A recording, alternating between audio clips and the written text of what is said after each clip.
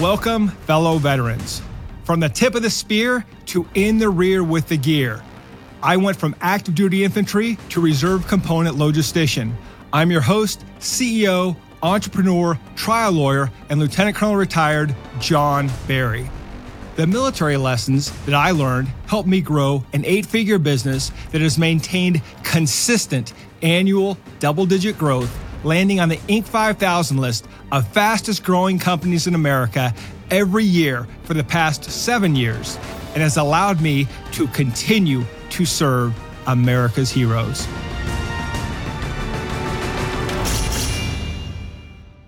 Welcome back to Veteran Led. In this episode, I'm going to talk about what the military did not teach me about decision making.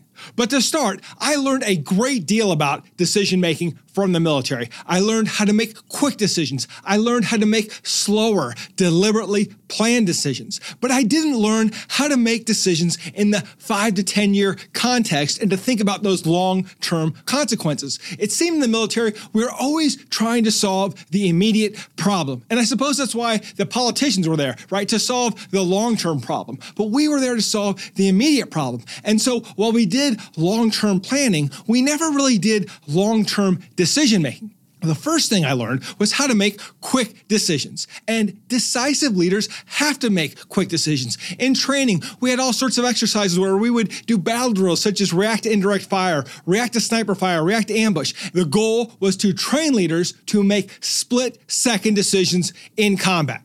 We don't need leaders who freeze. And I can remember evaluating several training lanes where I would tell that junior officer, great decisiveness, great initiative, but poor judgment.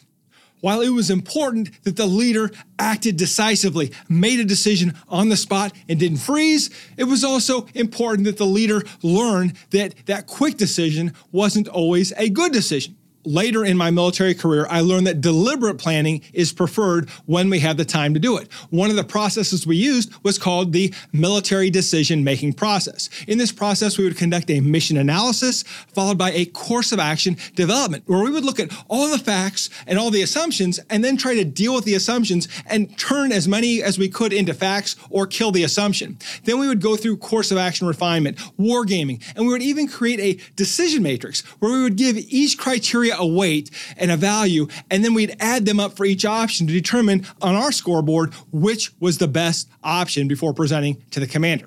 The point was that when we had a lot of time to make a decision, we should take all the time and use all the available information to make that decision. Now, there was also the Colin Powell quote of, if you have 80% of the information, you have too much information. I like that quote. And I would always use that during the training exercise to try to just get us through the military decision-making process. Hey guys, we already have most of the information. We don't need more information. Now, someone called me out on that, and we actually researched it, and we found out that the 80% quote came from Colin Powell's 40-70 rule, which said that if you have no less than 40% and no more than 70% of the information, you have enough information to make a decision. Now, one lesson that I did not learn in the decision-making process was how to consider how a decision will affect the team or the organization 5 to 10 years down the road. Now, even the ethical decision-making classes taught us to think short-term. I can remember 2 examples. One was that for the physical fitness test, the 2-mile course was 200 meters short. And you learn about it after you've run that 2-mile course and your team has, and they finished the physical fitness test. Do you make them retake the test? And the answer is yes. That was the easy one. But then they would get a little more difficult. You have a top performer who violated a standard, and you have to decide whether you punish the top performer the same way you punish the low performer. So that was a little bit more difficult question. Even the most difficult decisions we had to do in the training would in no way affect the unit 3 years from now when a new command team was in place and most of the soldiers had already moved on to their next assignment. But of course, that leadership example that we set would stay with those soldiers for their entire careers, if not their entire lives. And yet there was no military decision-making exercise where we considered the true long-term effects of our actions.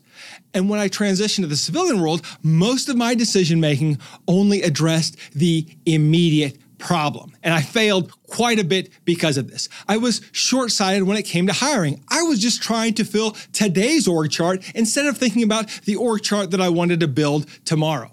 For physical space, I only looked at the buildings that I could afford, not whether it was in line with my vision of what I wanted in the next 5 years. And yet I would sign the 5-year lease for something that, had I thought about it, I would have known I didn't want after 2 years. Marketing at the time was mostly direct response. I didn't consider investing in building a brand because I didn't even know that I wanted a brand because I hadn't thought about where I wanted to be in 5 years.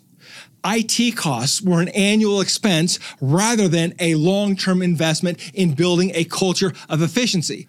When it came to making tough decisions for the company, which was my job, I cared more about how those decisions would affect the company in the next 90 days rather than how they would affect us over the next 3 years. Just think of your biggest decision right now. How will that affect your organization in 3 years? In 5 years? Will that tough decision even matter in 10 years?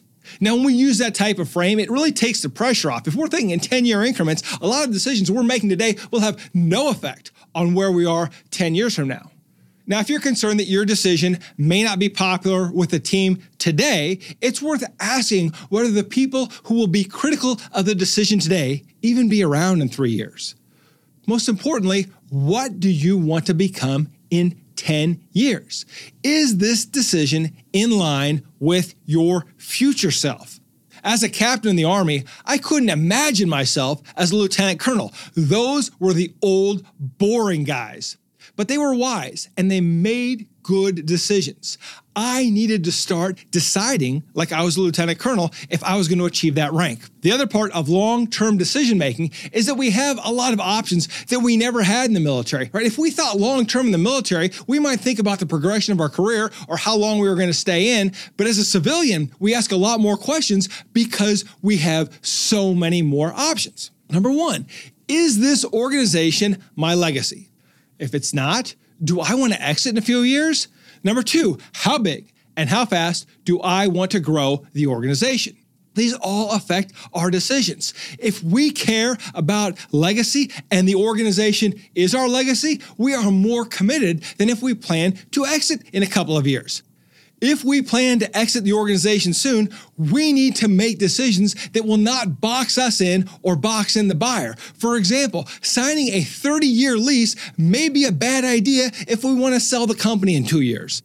And your investment in branding your organization will be less valuable to the person buying up your company than you, because the person who's going to buy your company is probably going to buy your 3 competitors as well and consolidate everything, and your brand's going to disappear anyway.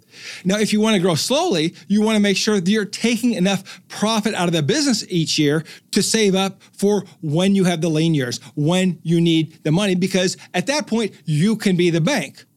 On the other hand, if you want to grow quickly, you will burn through cash in the growth process, and you need to consider how you view debt and what risks you're willing to take to grow quickly, and think long-term about how those risks could affect the organization.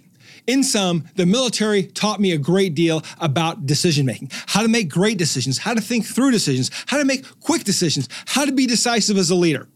But what it didn't teach me was how to really think through the long-term consequences of those decisions. If you run a civilian organization, don't make the mistake I made. Do not make all of your decisions through a 90-day lens. Think long-term. Many of your decisions will have long-term consequences. And if you can figure out what those decisions are and you can see them through the right lens, the long-term lens, you will be a much more effective leader because you will make better decisions. And your job as a leader is to make those tough decisions. And as we've said before on other podcasts, those tough decisions are rarely the most popular decisions. But if you make them with the long term in mind, you will be serving your organization in a way that will build it for the future that you want.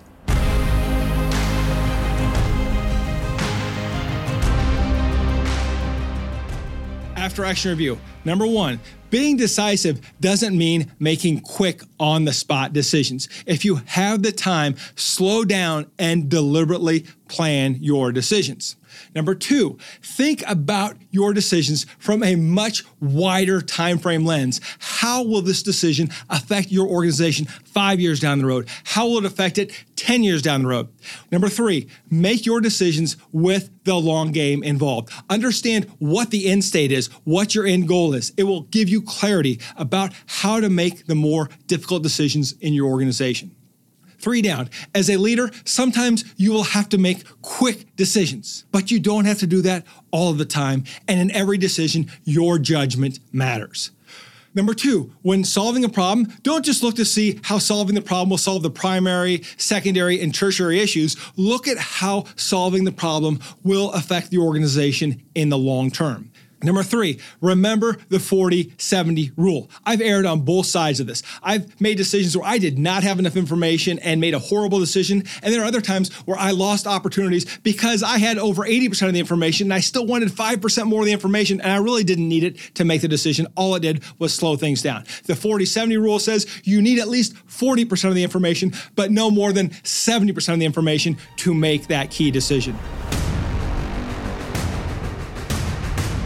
Thank you for joining us today on Veteran Led, where we pursue our mission of promoting veteran leadership in business, strengthening the veteran community, and getting veterans all of the benefits that they earned. If you know a leader who should be on the Veteran Led podcast, report to our online community by searching @Veteran Led on your favorite social channels and posting in the comments. We want to hear how your military challenges prepared you to lead your industry or community, and we will let the world know.